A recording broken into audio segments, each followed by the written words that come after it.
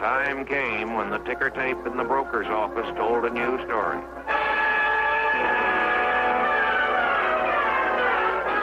It was panic.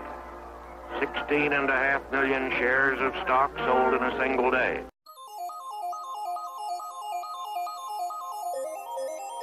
I love how the music just stops. Yeah, It right. just boom. Ladies and gentlemen, welcome back to Stock Dirty to Me, the number one podcast for your investing needs. I am, of course, the host of Most Feel Better. And with me, as always, is a genius in the world of investing. It's my good man, Tony. Unfortunately, Dalton couldn't be here as he's a little busy, but we do have a special guest. You know him all so well. It's our good friend, the millionaire money mentor himself, Lloyd J. Ross. Yes. What's up, friends? Woo! Yes. I love Let's so much. go. I love it. This is so good. Good to be back. Thanks for having me on again. Oh, It's it's always great a when pleasure you're to on, have man. you on. Glad you can join last minute. Last minute. Yep. It's a That's how we wild, do wild things. time here. of year. Yeah. It's the end of the year. That's Thanks for having me yeah, that's on. how we do it. Sometimes when you plan stuff, it just doesn't. Yeah, I'm go drinking well. whiskey. I'm drinking McGregor's whiskey because, it's a good whiskey. It's only because it's I 10:30 a.m. am here. drinking. Oh, it's I'm a little 7:35 here. bougie. It's after 5. It's 5 a.m.? Yeah, it's 5 a.m. Is it ever too early to start drinking though? I mean, come on. Especially Yeah, when it's the Christmas, holiday man. season and we're just getting another lockdown. So, Oh, really? well, so our premier who runs the province, he leaked some earlier. He's like, because he went on last Friday, he was like, okay, restaurants, all bars, taverns, this closed. If you're a restaurant, you're allowed to be 50% and between these hours.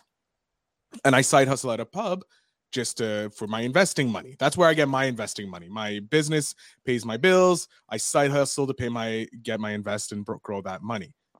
And we hear like the restaurants, we can fall under the restaurant because we do have a restaurant license because we serve pub food, right? But like the owners were like, no, we're going to close down. It's not worth it because it's 50%. You guys are going to cost us too much to pay you. And there's no guarantee. And then today we heard that everything's being shut down. And then he just comes on to does a news conference. He's like, we're not shutting everything down. Things are going to be staying open, but we're asking you to limit your family time at Christmas. Do they realize this shit doesn't work? Like they tried that for 2 years. Doesn't work. Listen, I just can't wait till Star Trek comes along and they go, "Tsh," and we're done. Like I don't have to worry about these. I'm good. Yeah. I'm just Can I go tired to of Mars soon? When is Elon going to Mars?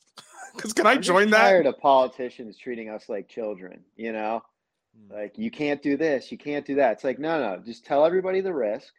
Yeah. Your recommendations and stop talking down to Correct. people. Especially when our state premier has been divorced twice, can't hold down a marriage, hasn't got a good body, doesn't look after herself, not disciplined. I'm not respecting anyone like that. Why would I listen to someone like that? They never talk about being healthy. They talk about get the vaccine, I know. we'll give you a free burger at McDonald's. So welcome to the COVID podcast. Yeah, this is the COVID podcast. You know what really irritates me the most though is that my Webjet shares, our Webjet shares are just like not going I up. don't even know what Webjet is. It's an Australian company. It's bound to be the number one travel company in the world. Ooh. Online. Especially Australia, where everything wants to kill you. Yeah, everyone wants to leave. But it's getting hammered, so I'm just angry about that. I know everybody's getting hammered, especially with the threat of another lockdown and all that stuff. Yeah. Anyways, let's talk about some funner stuff like taxes. Everybody loves taxes. It's up there with, death. Things no you can't avoid. Yeah. 2 things you can't avoid: death and taxes, and an angry wife. But anyways, Tony, you want to talk about taxes? I love taxes. You love taxes. So first I want to say this is our last show of 2021. Yes. How awesome is that? We've been doing this for over a year now. This close to. We're close to a month. Right? A year. Well, I think we launched after Lloyd launched Money Grows on Trees. I think we're a month or 2 after. Yeah. Lloyd so we're launched. At least 7-8 months. 9 we're months, in a good something. solid 8 months in. Yeah. I want to thank everybody who's watching live, make sure you let us know, #alive. Let us know where you're watching from, and what has your favorite episodes been so far. Let us know in the comments down below. And yeah, all right, let's talk about those taxes. If we've been getting like 300-400 views per live, and if we get over 500, I'm going to give away 5 copies of my course for free, and I'm going to raffle them, or I'm going to pick a bunch of random people that watch the Facebook Live. So yeah, make sure you comment and leaves a comment. Yeah, you got to like and leave a comment. You have to like and leave a comment to be entered into this. The course, I can give it to you to give to someone else. I'll give you the free code. You're throwing something in, Lloyd? Yeah, I'll just check in my books. So I'll do 5 books. All right, there we go. Look at that. A book that will make you a millionaire. 5 free courses, 5 free books. I'll throw in my book too. I'll throw in 5 books, 5 copies of the 7 steps to launch your podcast successfully. What I use to launch Lloyd's podcast into the #1 zone in Australia. Here we go. #1. Oops, wait, I didn't leave that. If you want a chance at winning any of that stuff, put comment #500. Yeah, #500. That's how you we know you're entered into the draw. Like and #500. Like and #500, and you'll automatically enter yourself to win. And I don't want to speak for Dalt, but I'm pretty sure Dalt would probably give away some crypto to 5 people too. Yeah. I give away $1 million to 5 people. I don't want to speak for him, but he's going to be the Oprah Winfrey. He's going to give away everybody a car. So there's a lot of chances to win some free stuff. And if you don't, and it's Christmas time, you can gift my course to someone else, maybe your niece, your nephew, friend, whoever you want, or Lloyd's book. So yeah, let's get into it. Sorry to give stuff away. Yeah, just give stuff away. Value longer than it needed to be, but I just wanted to throw it out there. It's Christmas time. It's a great value. I think we should do something like that every year. I think that should be our tradition. Our last show, we have a big, massive contest. I'll start thinking about next year. So, tell us about your taxes take, Tones. All right. So, obviously, we all live in different countries, the 3 of us. So, our tax laws are going to be all totally different. But we'll keep it simple. Let's talk short-term capital gains, long-term capital gains. So, in the United States, which I believe a lot of the people in the group are from the United States, if you hold a stock for 1 year or longer, you qualify for what's called long-term capital gains tax rate, and you get a discounted tax rate. If you hold it for less than 1 year before you sell, you're going to have short-term capital gains rate, which means it's your normal income tax bracket. So if you're normally taxed 25%, you're going to pay 25% on all your profits for the year. If you qualify for the long-term capital gains tax rate, which means you hold it for 12 months or more, you may qualify for a 15% rate, which is the lowest, which most people will qualify for a 15% tax rate. Because I think it's if you make under $100,000, you'll pay the 15%.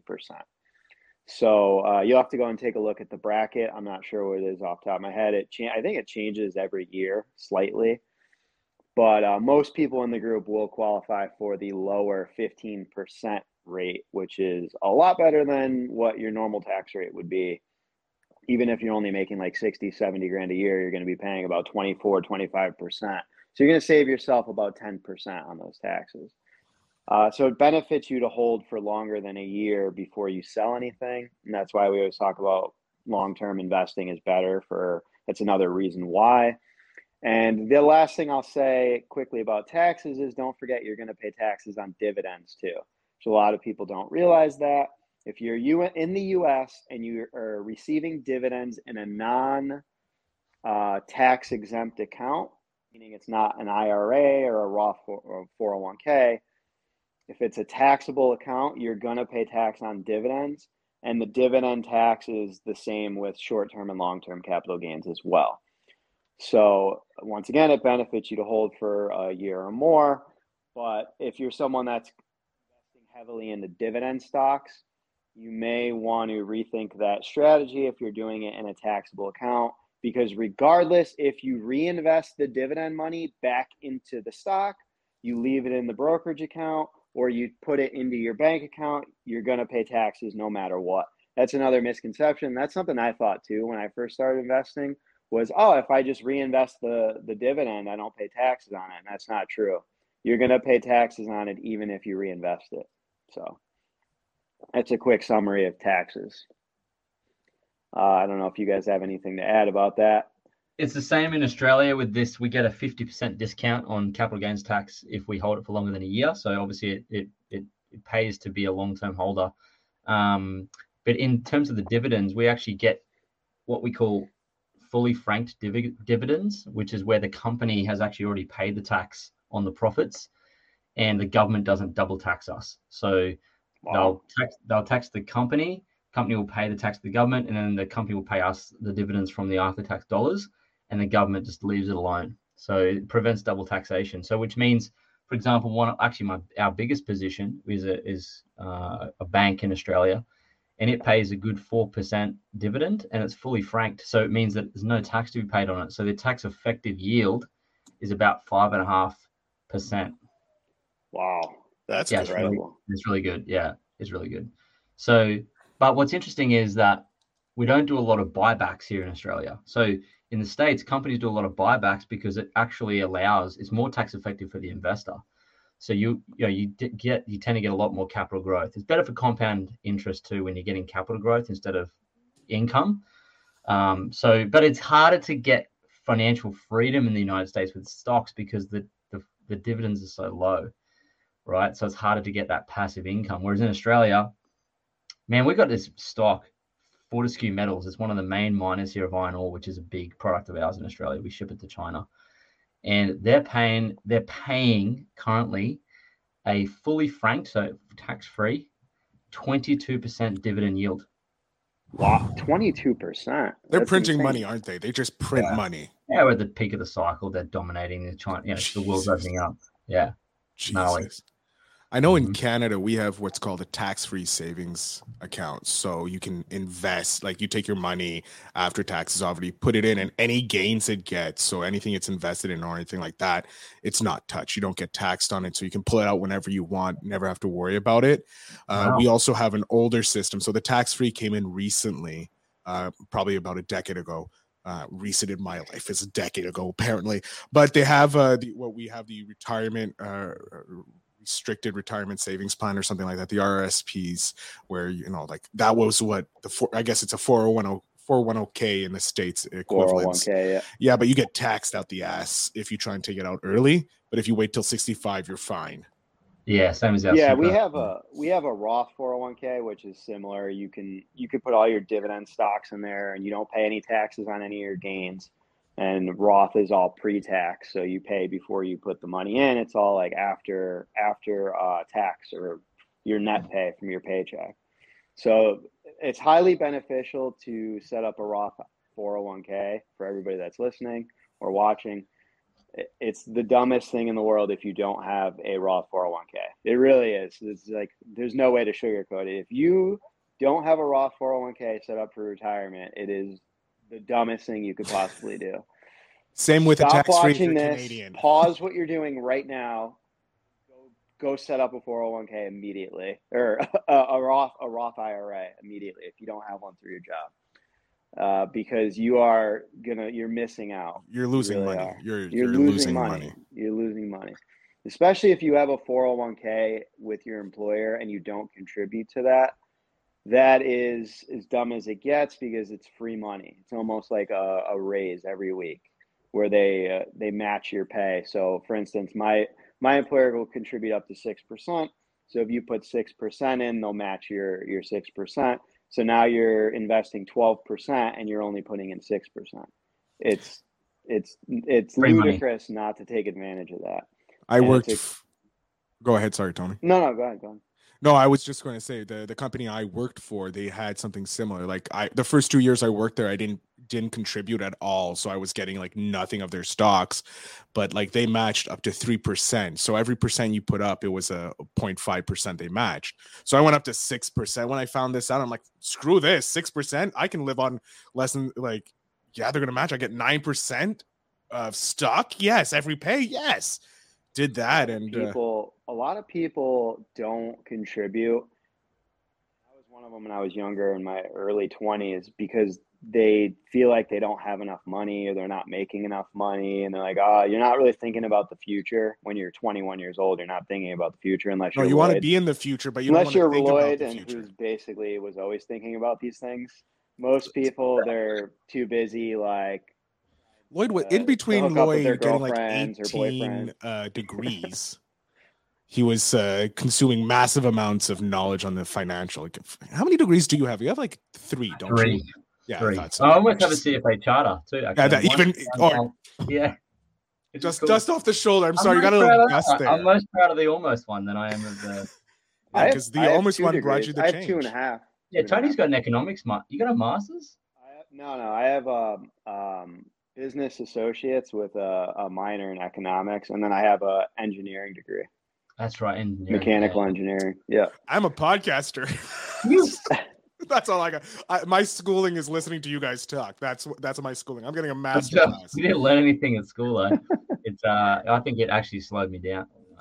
I don't know. It's arguable. Depending on what you're going into school, like school is important for certain things. Like if I don't want my doctor learning how to do surgery from YouTube.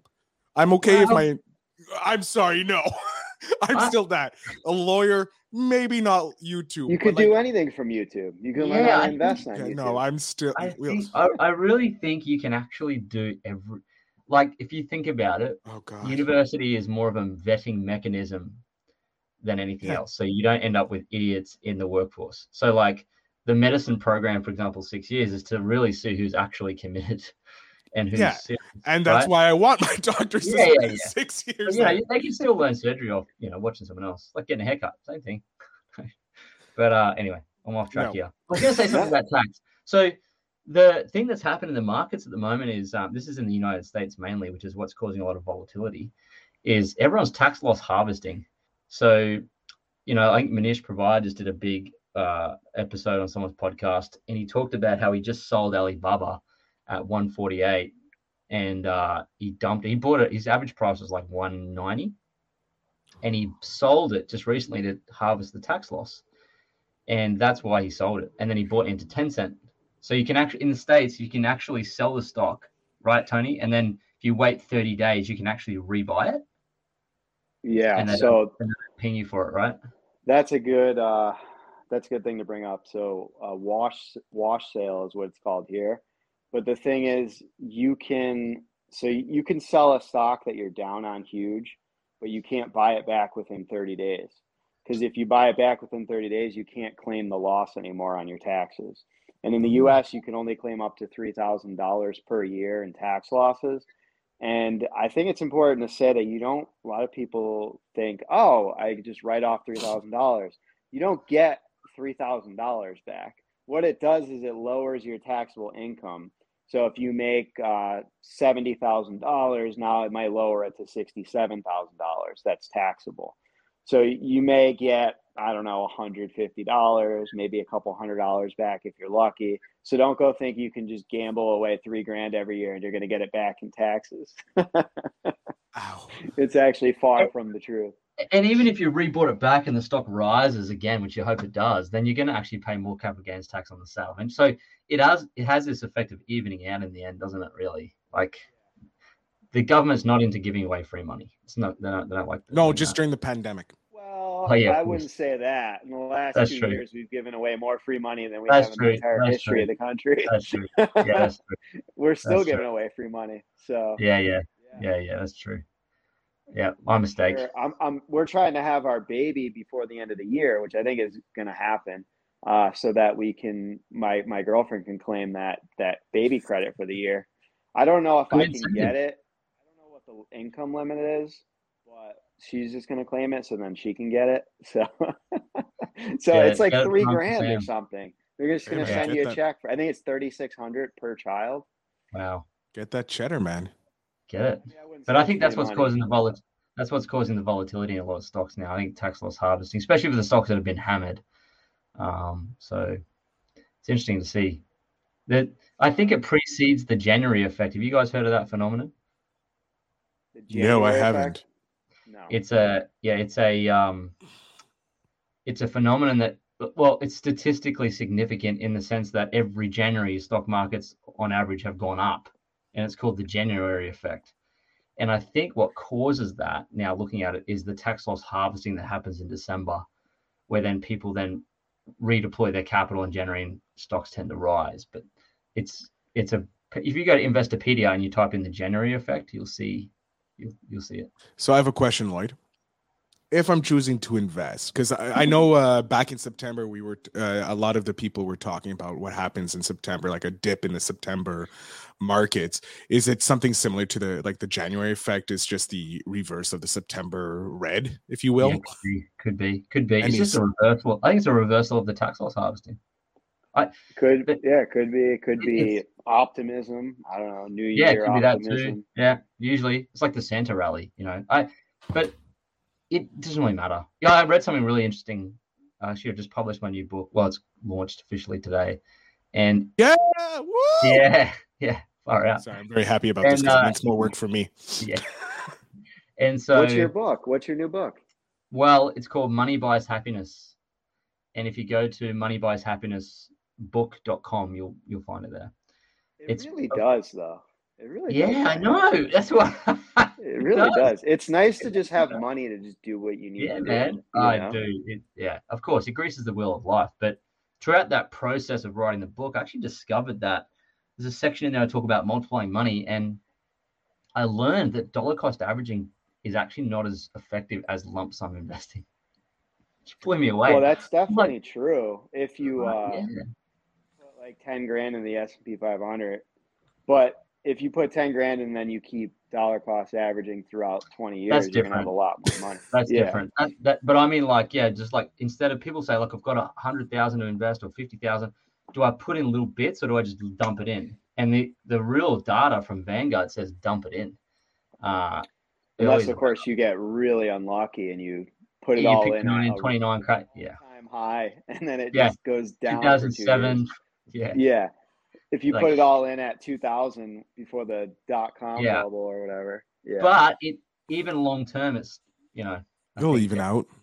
It'll even out. But yeah, I thought that was interesting because I think it's about confidence too. Like they need to build confidence. That's what I've noticed when people start investing. They have to build. I can't say to someone, just go put $500,000 into that.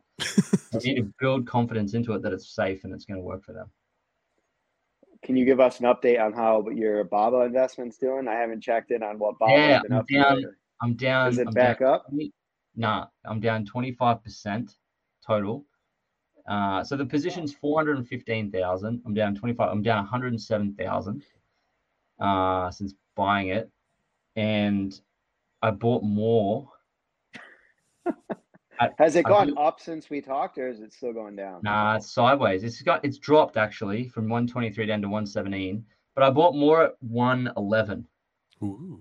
And, okay, so it went up since you bought it at 111. Yeah, I bought it at 111, and then I'm just like, it's a funny thing. Like, the markets can be more insane, or the markets can be irrational longer than you can remain patient.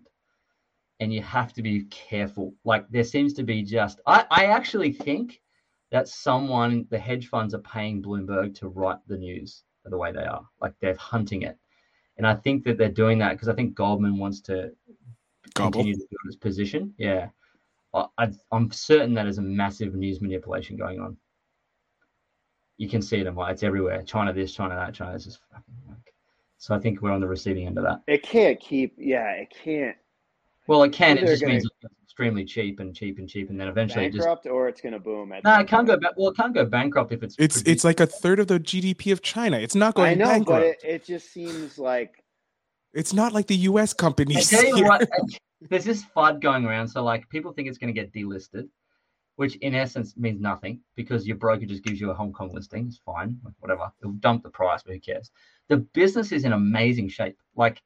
It prints free cash flow like a beast. So it can't go, and it can also pay off all its debts in one fell swoop with its cash. It can pay off all its debts with the cash right now.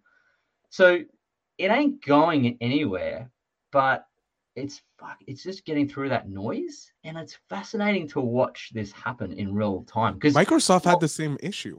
Well, normally these types of opportunities come around every 10 or 12 years. So we get to experience this together in real time. And look at Charlie Munger. He put in last position he bought was Costco, I think, 14 years ago. Or something. No, 2014. So almost 8 years ago. Well, it kind of reminds me of when like Microsoft was facing the monopoly things in the government in the late 90s, early 2000s, and everybody was and it was getting hammered as a stock. And now it's like one of the best stocks to invest in, have money in, because everyone's a freaking millionaire over there. Yeah. So what you're saying is I should dump my recent bonus check into Alibaba. Well, he doesn't give advice. I don't. I think you take your engineering brain and apply it to the financials, man, you'd just be like, holy. No, I've looked at this a lot, and I don't know what to make of, like, what the hell. I think it's kind of, there's some manipulation going on, obviously. Definitely. It's all just fear.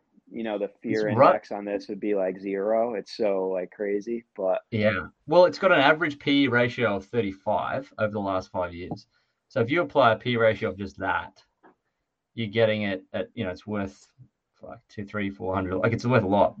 But here's the thing: if you take its equity, so if you go to hold on, Seeking Alpha. How many people in the group have BABA? Leave a comment if you have BABA. Well, we do have someone, Mark, your resident Vanguard in your backyard. Yeah. He's asking I'm going to start charging him too. You should. He's wondering if BABA makes money, or do they give it to the Great Holy Land of Zhao? They give some now. Their tax rates at Cayman Island tax rate are like 16%. They've been on a good wicket because it's an ADR. It's not a stock. So the thing where am I going? Alpha seeking? Seeking Alpha. Seeking Alpha. It's the best research tool. If you haven't got Seeking Alpha, it's a good website. So if you go there and you look at its equity, so you see the equity of the business is constantly rising. So it's now worth the shareholders' equity is now, I believe, off the top of my head, $1.1 trillion. To just put this in perspective, everyone, shareholders' equity is assets minus liabilities. So it's like when you do your net worth at home, you do your assets minus your liabilities, that's your net worth. So the net worth of the business with intangibles and tangible assets is $1.1 trillion, right? So if you go to financials and go to balance sheet and scroll down to shareholders' equity, keep going down. It's down at the bottom. Total common shareholders' equity. Let's have a look here. Is this Bubba? Yeah, this is Bubba. Oh, that's total shares outstanding. This is outstanding. This is total shares. Oh, this is. Unless I picked the wrong one. There's Bubba F. There was a Bubba F here. Hold on. BA. Which one? I got Bubba F. No, that's not the top one. Yeah. Okay. I was in the right one. Okay. So inventory. Maybe it's got it drilled down to liabilities, long-term liabilities, preferred stock. I don't have any information. Common equality, common stock. Shareholder equity. Here it is. Is this what we're looking for? Total equity. Go down. Value.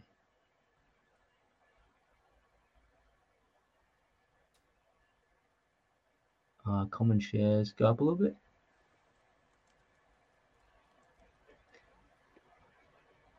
Go up a little bit more. Stockholders' equity total to the common. So I think this is a different format actually. Go to marketview.com. Oh, it's easier to see in there.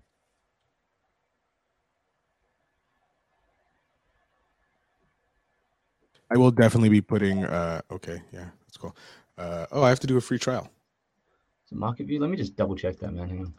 I'll be putting the links in the show. Oh, sorry, marketwatch.com. Marketwatch.com. Watch. Yeah. And then search Bubba.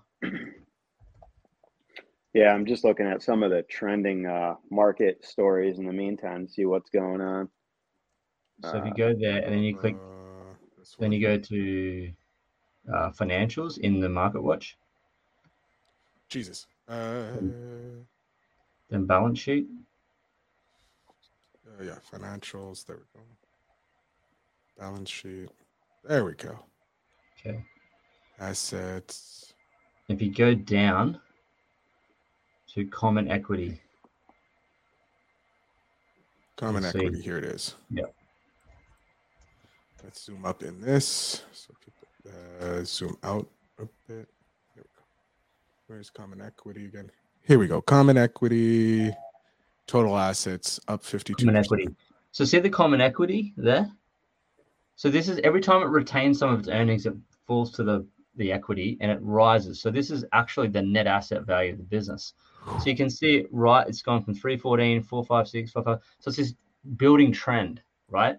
It has no problems making cash. It makes a flipping ton. And it rolls to the equity. Now, the net assets are like 1.1 trillion, right? So check this out. Even if you discounted it at 50%, the business is arguably worth $600 billion. And it's selling for 350 or something. So at a really conservative rate at its equity, so that's the common shares outstanding multiplied by the price per share, it's actually it's so undervalued. You know, like it's they do really have it's really a $1 trillion business, basically. Like it ought to be valued at the same rate as our Facebook or whatever, right? So earnings report though from September, the flat last earnings. quarter, it did not. They still had a net income of $5.5 billion, but it's down 80% from the previous quarter. But that's huge. because but they also paid fines and fucking like they paid fine. Not every quarter is going to be a beat, right? So what you want to do is you want to look for these businesses that are very high quality that typically trade for a lot higher. That when it did that, the stock should have fallen to like 200, not 117. It just got sold off because of all the political risk. That's what's happening here, right? It's kind of crazy how the profit margin has dropped so much. They're still really profitable. Like the analyst rating here is great. It says buy. You should be buying Baba. I just want to. There's someone in the comments. Maria said, "I don't know, Baba. It's a little risky." So let me talk. There's this thing about risk. It's perceived risk. What's the actual risk? Give me the worst case scenario for this business. Nothing. Worst case scenario is they get delisted from the U.S. stock exchange. Okay, so your broker gives you stock exchange onto the Hong Kong exchange, right? The business is still valued at the same amount, though. Just the price changes a bit. Question. Well, would they lose a lot of liquidity, though, if they get taken out of the U.S. stock exchange? I doubt it. Delisted? No, they've got a dual listing on the Hong Kong exchange. I think it'll be fine. Yeah, well, apart from it being in China and the land of... But Tencent trades over the counter. Tencent's not even on the US exchange. And it's fine, liquidity-wise. It's got a Hong Kong listing. The stock ticker is 0700, I think. And I think short-term, though. I think if Baba got delisted short-term, there'd be so much fear that the stock would drop like crazy. You would see like a crazy. I think you would see a 30-40% drop. But I also that would be from retail investors. I think that would be more from retail than from the hedgies. Yeah, but I don't see how that's a risk. I think that's an opportunity. Like, here's a risk. Ready? Let me frame risk. Risk is like overpaying for something. So do you think there's more risk in the US market? Devil's advocate. I'm just like giving the opposite. Yeah, I totally agree. Like that's the worst. Let's say it gets delisted. So there's two things. Let's say the Chinese cancel ADRs and all the 900 ADRs throughout the world just get canceled. Then all of a sudden China's economy implodes and the whole world goes through a depression. That's a worst case. But if that happens, my 300 it doesn't matter at that point because the whole world depends on China. At that time, money doesn't exist. They're not going to can ADRs. That's just not going to. That would be that would destroy their world domination plans. So the second thing is with the listing. Yeah, I think you're right, Tony. It would massively affect the stock. Look how Didi did that, but it would spring back quite drastically. I think it's an opportunity. But when it comes to risk, I think a lot of people moving into the Teslas and the ARK and a lot of the tech stocks in the States, I think that's a risky play too, because of the overvaluation, right? I think if it was to go to, because if it gets delisted off of the New York Stock Exchange and the Nasdaq, is it on the Is it on both? It's on the Nasdaq, yeah. If it's on the Nasdaq and it gets delisted to like an OTC market, because it's on the OTC market, you're going to have a lot less liquidity because not everybody has access to OTC market through their broker. I don't think it would be an OTC like Tencent. I think it would just be on the Hong Kong Stock Exchange and float like a regular. Yeah, which would make it harder. There'd be less liquidity because people wouldn't be able to sell right away. You wouldn't be able to sell. Like if you had thousands or millions of shares or hundreds of thousands of shares, you wouldn't be able to get out of it because there would be so much liquidity sucked out of the market. I think for a business that's 350 billion in Hong Kong, I think it would have enough liquidity. Yeah, in that market. It's actually what's interesting that people don't know this is it's actually more stringent and strict to be listed on the Hong Kong exchange than it is in the States.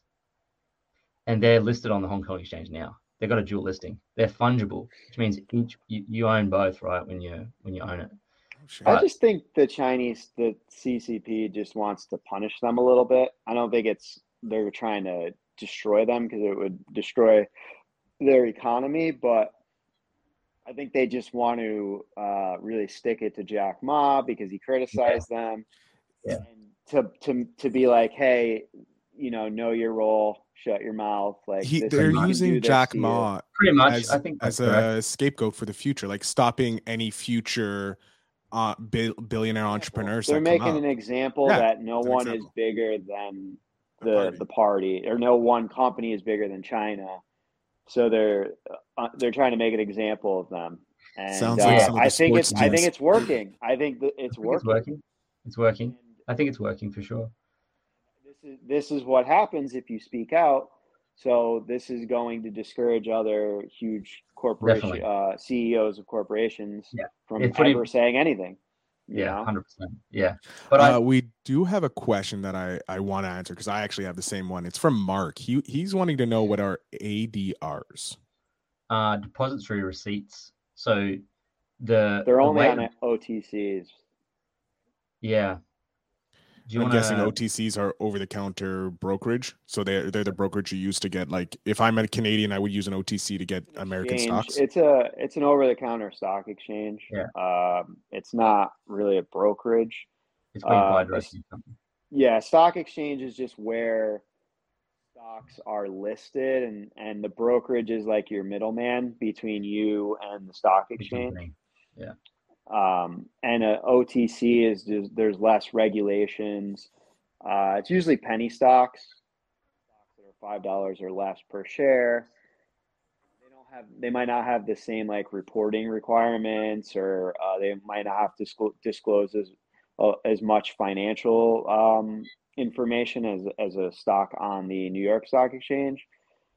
And we've actually seen examples of OTC companies of just someone running a company out of their backyard in like their barn, and it's valued at like millions of dollars on an OTC, and they make 40 grand a year or something. Or the sandwich shop in New Jersey. Remember that? I remember that episode. Like $100 million, and they only made it was like $70,000 a year or something. It was like insane valuation. So it's things like that you have to be careful. And that's why a lot of, like, if you're going to buy something, you really should understand the balance sheets and what you're looking at. And at bare minimum, just go Google the earnings report. It's so easy. I mean, you can find – sorry. Alibaba is not a stock. You're not buying the stock, actually, of the company. You're buying you're buying depository receipts which trade on the stock exchange.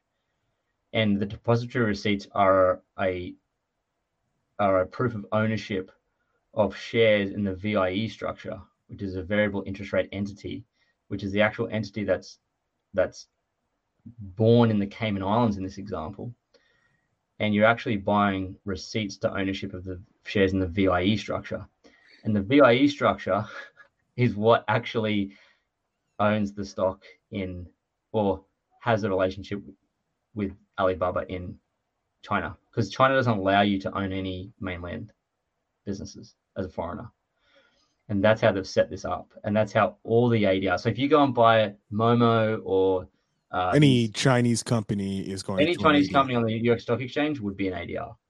Really? So Okay. an I ADR didn't know that. is just the middleman in essence to go to China. Yeah, the VI there's like 900 VIEs on the American Stock Exchange now. I know there's a Netflix because I remember watching something on Netflix about this. I think it's Dirty Money or something. One of their Money Explained or something like that, where they're actually talking about some of the companies in China and some of the big, or I think it's the Chinese Hustle. The China Hustle. The China Hustle.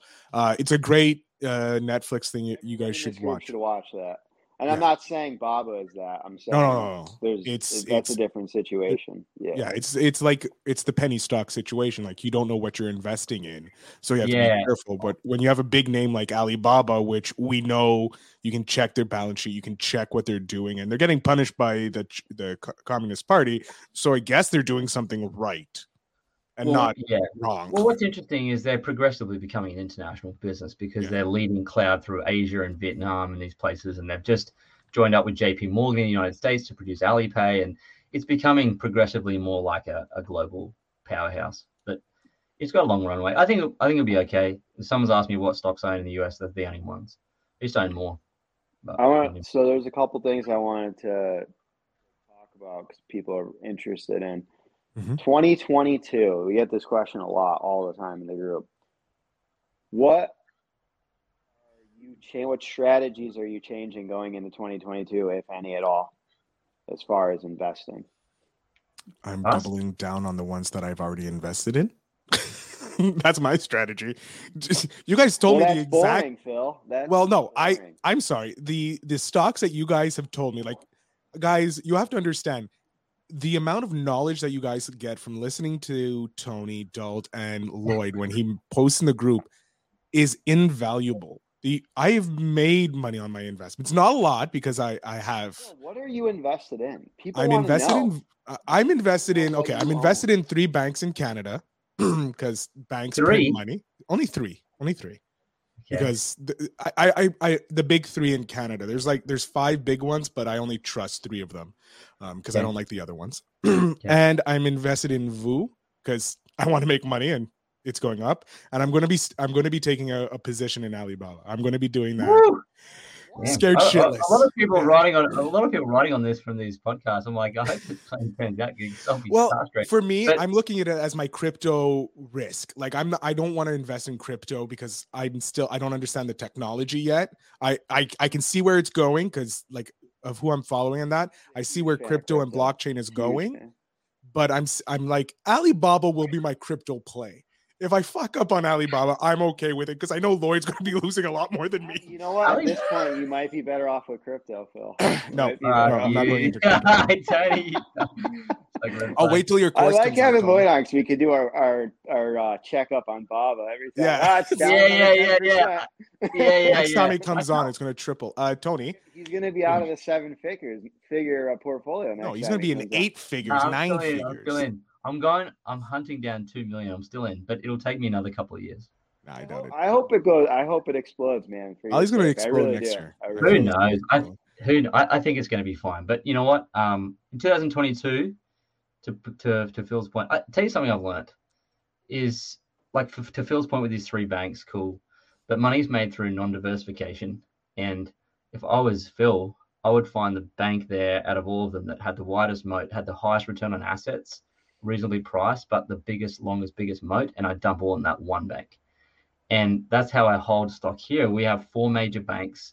My biggest position is not Baba, it's this bank. And it's pretty non-risky to actually own an individual. I think people don't understand how actually less risky it really is, like to actually own a whole business. I think people's incomes from their jobs from those businesses are more likely to go broke than some of these stocks you own in big companies. So I think actually people's understanding of risk is so skewed from this whole over diversification conversation. So I think in 2022, I've got 3 positions and I'm just going to hold on to them and build up cash. You only have 3? 3. Wow. And I feel over diversified. He's going to sell everything Wow. and dump it into Baba. That's what I'm calling. What are your 3 positions? Baba, a bank, and what else? Webjet. The travel in Australia. Yeah. So, like, that would be my riskiest position, I would say, but it's not even that risky. It's like the people that work at that company, they're getting their only income from that company. It's like way worse. So I think you got to just frame your business. Like if you want to make money in stocks, there's a wonderful podcast, not podcast episode. There's a great YouTube clip actually. If you go and jump into YouTube, Charlie Munger and Warren Buffett talking about diversification at one of their shareholders meetings. Throughout this episode, Warren says, Warren says, Charlie, you've probably put 75% of your net worth into one stock. And Charlie's like 75%, and I put more than 100% in one stock. You have to remember that the way they invest now with hundreds of billions of dollars is different to how they invested back before. But look at Warren Buffett's portfolio. It's a big portfolio. I forget off the top of my head what it's worth. I'm not too sure. It might be 250 million or 300. I'm not sure. But his biggest position is 45% of his entire portfolio, which is Apple. It's $100 billion, right? So look at that. Even at that scale of money, he's still got 45% of his whole portfolio in one stock. And if you look at it, it's actually the whole portfolio is made up of about 5 positions total, right? American Express, Coca-Cola, Moody's, Bank of America, and Apple. So why is everyone else's portfolio so diversified? Like it's like if you're going to diversify, I reckon VU, right? VU, VTI, and whatever, right? Yeah. Just do that, and then you just like leave it, right? But here's the thing: if you want to get wealthy, you can do that, but it's going to take a long time. So if you can be patient, you'll get there, right? Manish Provide has a great talk on that. He's like, if you just put in a few $100 a week and keep it in the VU and for a long time, you'll be fine. But I think people want to get wealthier faster. So how you become a millionaire quicker is you learn value investing and you just concentrate your money in a couple of positions, right? And that's how people have actually made money. That's actually how Warren Buffett actually got rich, and it's how Charlie Munger got rich. And he's talking like, man, he put margin into one position. But I don't think anyone in our group is capable probably of doing that professionally. Yet. I just look, Warren Buffett and Charlie read 100 years. I forget what it was, some crazy number of years of the annual reports of Coke before they started buying. Jesus. So that's sometimes the type of research. Well, they also have a team of people that can get access to information that the average person can't get, and they're spending countless hours and manpower studying these companies that the average person is not going to be able to do. That's right. And they also have access to income that the average person doesn't have. So if you're going to invest, you can invest millions of dollars into Coca-Cola and let it sit for years. You can become a decamillionaire. But the average person's only investing a couple $100 into a stock, and that's the problem. And I think that's why in our group in particular, which I understand what you're saying, though, definitely a lot of people are way too over diversified, and you see, I think it's getting better though. Yeah, no, I've seen a big trend in this year from the beginning of doing the show with everybody posting. We don't see a lot of nonsense anymore.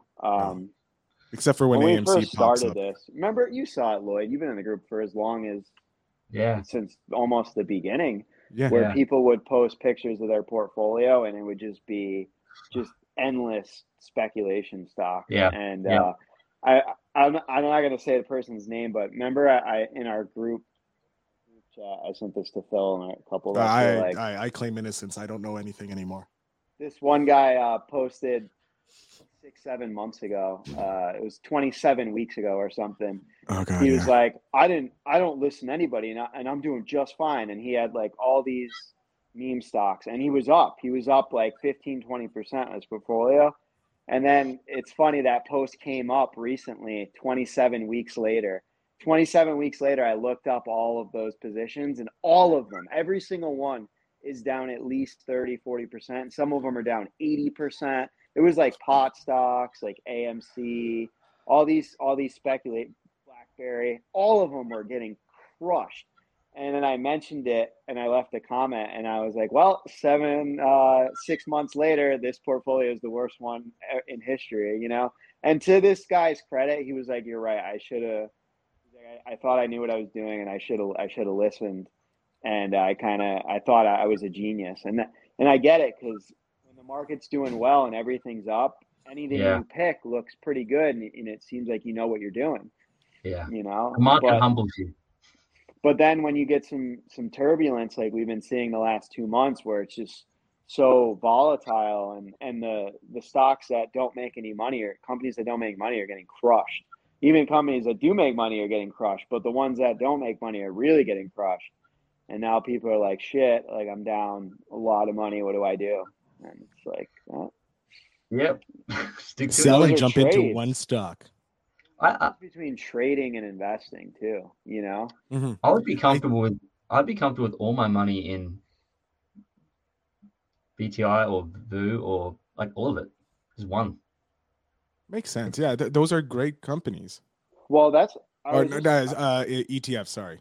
I was just talking about that. Well, they're companies. Yeah, I was just talking about that with someone in the group. How if you just invested really heavily into VOO or VTI, and you put $200 a week, or even $100 a week into there, 25 years. I know it seems like a long time, but if you're someone that's 20 years old right now, and you throw $100 a week, $200 a week in there, by the time you're in your mid 40s, you could have close to $1 million in there. You could have 700 grand in there, and at 45, you're doing pretty damn good. If you're, even if you have a 6-figure account at 45, you're doing better than most people. Yeah. And you took very low risk to get there. Investing in VU or VTI is, and that's only if you're continually putting $100 for those 20 years. In 5 years, you may get a salary increase where you can put $200, $300, $400.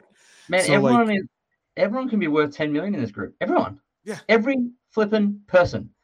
All they have to do is do exactly what Tony just said, what Phil just said. You just got to up your income, Yeah, then you go make money. But yeah, you can do that too in the United States, because it's a land of opportunity. Of course. And if you comment #500, you get the opportunity to win Lloyd's book, which helped me launch my side hustle, which is now my main hustle. You get a copy of Tony's course, and you get a copy of my book to launch a podcast, so you guys can start doing this and teaching other people something about your hobby or your lifestyle about that. And by the way, I've read Lloyd's book. It's excellent, very highly rated, and Phil produces our podcast, and they're fantastic. Got a lot of great ratings on those. And my course, I've had 155 sales, 4.5 stars. So very good. We're all working on our own side hustle, and we're all using that money to reinvest into ourselves or the stock market. And if anybody could do it, like Lloyd said, I didn't think I was so lost and didn't know what to do 2 years ago, and I just decided to do my own podcast, and then it evolved into a course and this and doing other things. And you can do it. Like, you don't need to be a genius to figure out how to make money. Just find something you like doing.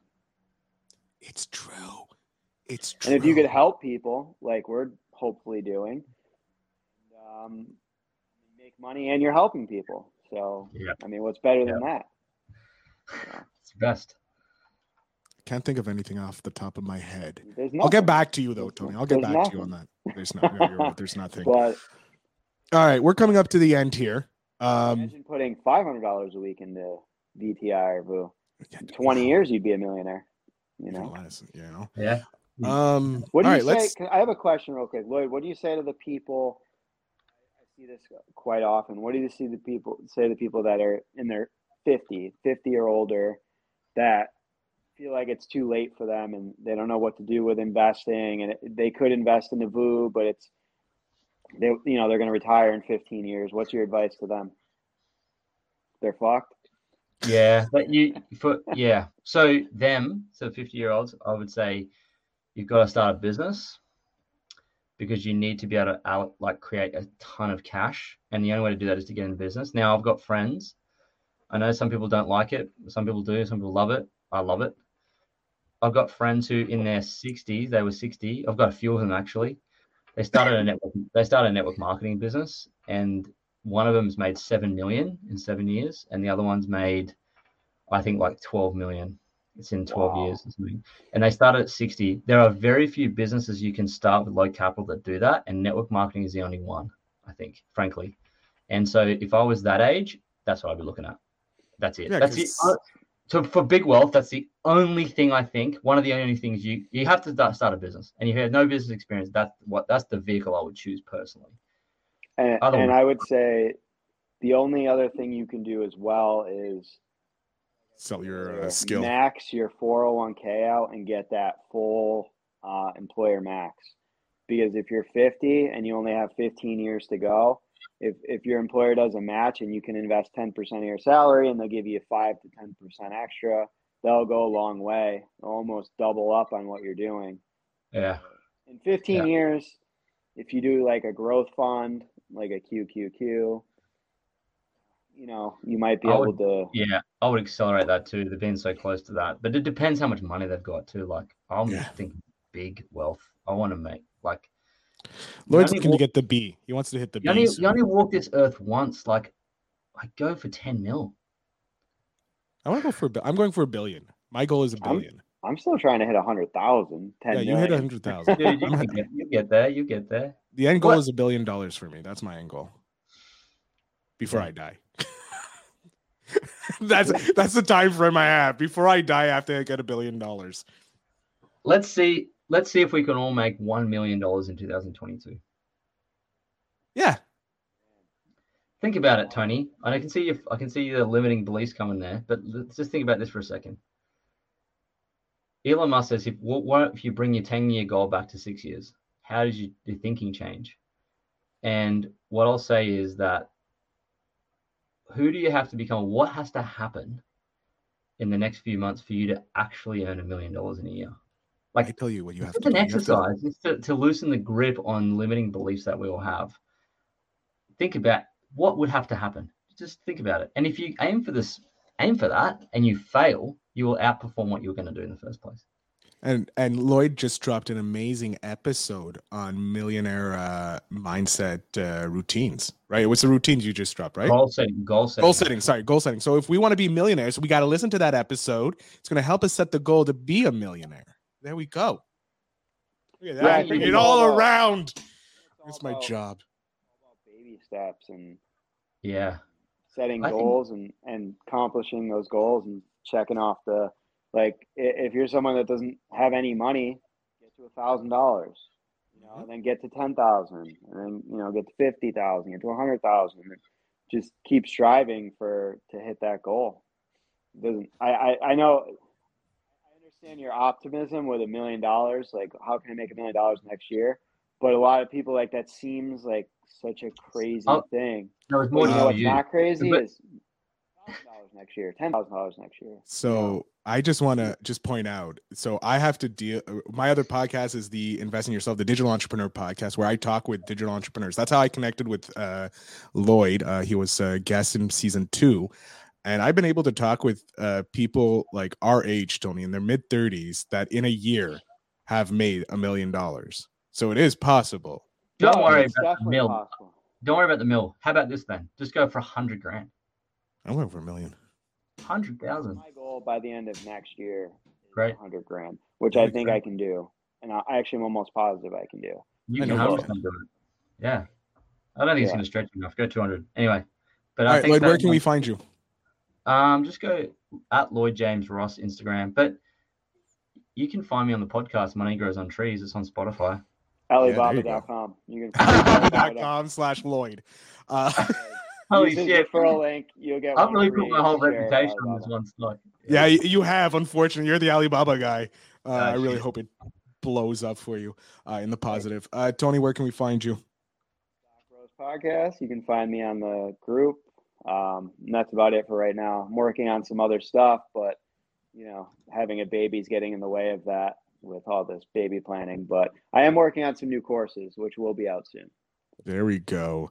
Ladies and gentlemen, I, of course, am Phil Better, the podcast mogul. I thank you all for listening, and make sure you go and check out both Money Grows on Trees to take your mindset and your life into a better position, and plant some money trees and get more knowledge in the Stock Bros podcast. I thank you all and have a great night.